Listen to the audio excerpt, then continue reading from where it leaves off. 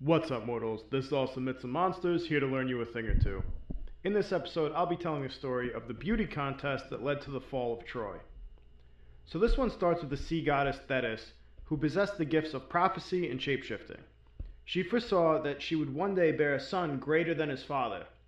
Zeus, terrified of being overthrown like his father and his father's father, it's not a healthy family, decided that Thetis must marry a mortal so that her great son is only a demigod and thus no threat to his throne.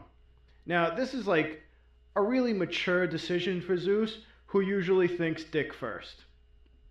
The chosen mortal is Peleus, who is told to wait for Thetis on a beach and ambush her, and don't let go as she shapeshifts through all of her various forms, because that's how you find a wife. And they get married, and the great child born is actually Achilles, who is pretty great in his own right, except for the whole heel debacle.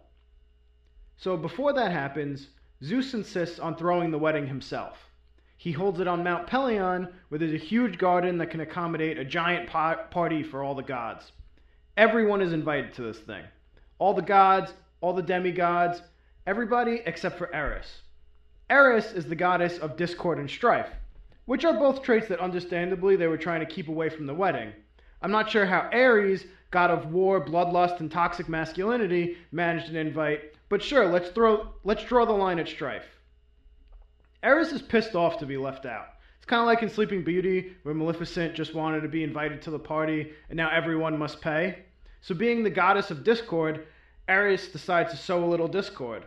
She takes one of the golden apples of the Hesperides, the golden apple of discord, carves the word Callisti into it, which means for the fairest. Eris goes to the edge of the garden, yeets the apple over the wall. No one remembers who found the apple first, but it doesn't matter because soon every goddess was demanding that the apple was meant for them. It eventually came down to just three goddesses: Athena, Hera, and Aphrodite. Hera being the goddess of family and marriage, Athena the goddess of wisdom and protection, and Aphrodite the living embodiment of love, sex, and beauty. Honestly, it kind of seems like a no-brainer, but everyone is arrogant. Me, I'm the best. So they can't decide.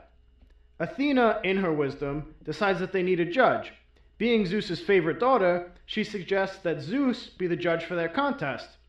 Now, this honestly just doesn't seem like a wise decision, because while Athena is in fact Zeus's favorite kid, Hera is his wife, and in his constant affairs has seen her scorn firsthand. Meanwhile, Aphrodite is the goddess of love and sex, and seeing how sex is like the only thing Zeus does, it's another goddess that he doesn't want to piss off. Seeing that all of his options are terrible, he passes the decision to a patsy. So Zeus chooses Paris of Troy to be the judge and promptly washes his hands of the whole matter. Paris asks if he's allowed to set his own parameters for the decision, and Zeus is like, do whatever the fuck you want, nerd. Like, I just want no part of this. I am not dealing with the fallout. So it was decided that Hermes would escort the three goddesses to Mount Ida to bathe in the spring, and then when they were all good and ready, they would come visit Paris so he can make his decision. When they were done dolling themselves up, Hermes escorted the three over to Paris, who was in his field herding cattle or something. The three walked up to him and Paris was shook. They were all goddesses whose beauty could not even be comprehended by a mortal. They were so beyond anything he had ever seen before. This doesn't stop Paris from trying to see more.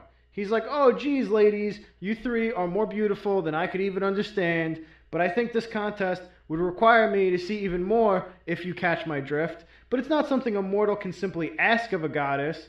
It would be improper for me to ask for all of you to take all of your clothes off and let me inspect every inch of your perfect naked bodies. But like, also, how else am I supposed to judge a beauty contest without being the biggest creep ever? Wink, wink.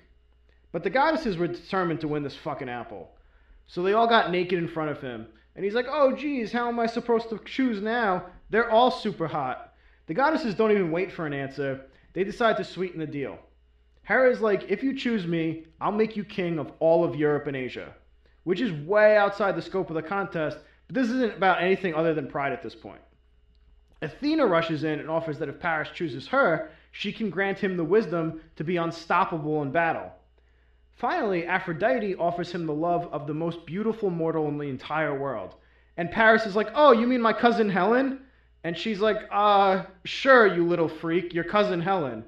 Paris is like, but how would that even work? Helen of Sparta is already married to King Menelaus. And Aphrodite is like, okay, I guess we're just going to gloss over the whole cousin thing. Sure, she's married, but I'm also the goddess of this shit. I do what I want.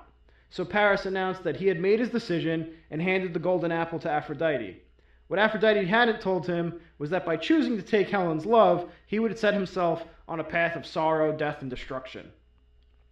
So before Helen had ever been married, there were tons of suitors looking for her hand in marriage because she was actually super beautiful. Her father, King Tyndareus, feared that she would be so coveted that the various suitors might not honor her betrothal once the selection had been made. So King Odysseus recommended that Tyndareus have all the suitors swear a promise to defend Helen's marriage once Tyndareus had made a decision. Because sure, they wouldn't have problems with things like adultery or kidnapping, but none of them would ever break a promise. So once the promises were made, they were probably pinky promises, extra serious. Menelaus of Sparta was chosen and Helen was married off to him. One day while Paris was on vacation in Sparta, Helen saw him and instantly fell in love with him. She ran off to Troy to be with him.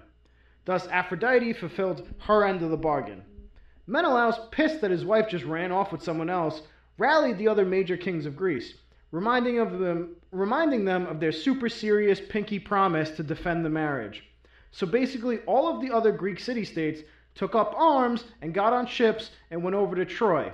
So Helen was said to have the face that launched 1,000 ships to war. Which, let's be clear, none of this is Helen's fault. It's not her fault she's super hot and all these dudes are slobbering over her. It's not her fault her cousin made a deal with a goddess to manipulate her love. And it's also not her fault that all these dudes made promises to ensure that she would only bang the dude her father decided she was allowed to bang. All the Greek kings gathered their forces for war. Some of the notable examples of the Greek kings are Agamemnon, king of Mycenae, who was willing to sacrifice his daughter to Artemis for favorable winds during the war like fucking Stannis Baratheon, or Odysseus, king of Ithaca, who becomes the main hero of the Odyssey after he gets lost on his way home. Not people to mess with. Meanwhile, Paris now has to deal with an invading army.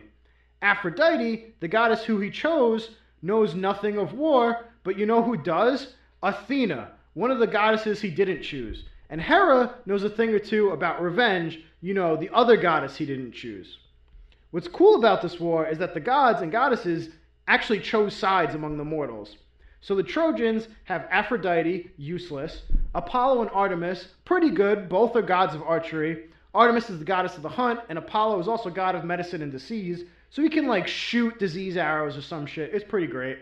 Ares, which you would think would be a big plus, except he loses all the fucking time. Athena is just a way better god of war than him. And Leto, who is a titan and the mother of Apollo and Artemis, but she's the goddess of motherhood, modesty, and womanly behavior, so not exactly useful in a wartime scenario. Meanwhile, on the other side, the Greeks have Athena, the superior war deity, Hera, queen of the gods, Hephaestus, the forge god, who could do things like bless all of the armor and weapons, Hermes, the messenger, still useful, Poseidon, one of the big three, along with his brothers Zeus and Hades, god of the sea, you know where ships go, and Thetis, the goddess whose marriage caused all of this. Obviously she chose the Greeks, she married a Greek king, and her son Achilles is the greatest Greek warrior, with his 99% immortal body.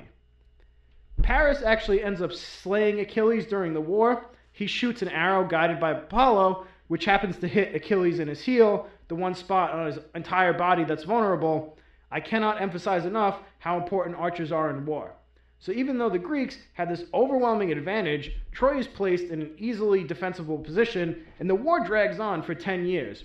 Eventually the Greeks develop a ploy involving a now really famous wooden horse full of soldiers. The Greek army pretends to retreat. The Trojans allow the horse into the city, and then the hidden Greek soldiers open the gate to let the rest of the army in. Troy burns down, Menelaus takes Helen back to Sparta, and all the kings rejoice because the war is over and they kept their super serious pinky promise to make sure the hot girl only made hanky-panky with the one dude her dad decided she was allowed to make hanky-panky with. But then Odysseus got lost on the way home and had his own series of ridiculous adventures. So that's it for the episode. I hope you enjoyed. Subscribe to the podcast. Maybe tell a friend about it. Leave a comment about which goddess you would have chosen in the contest or even what you would have asked for. because his goddesses were ready to give anything within their power, and I definitely would have taken a better prize than getting married to my cousin.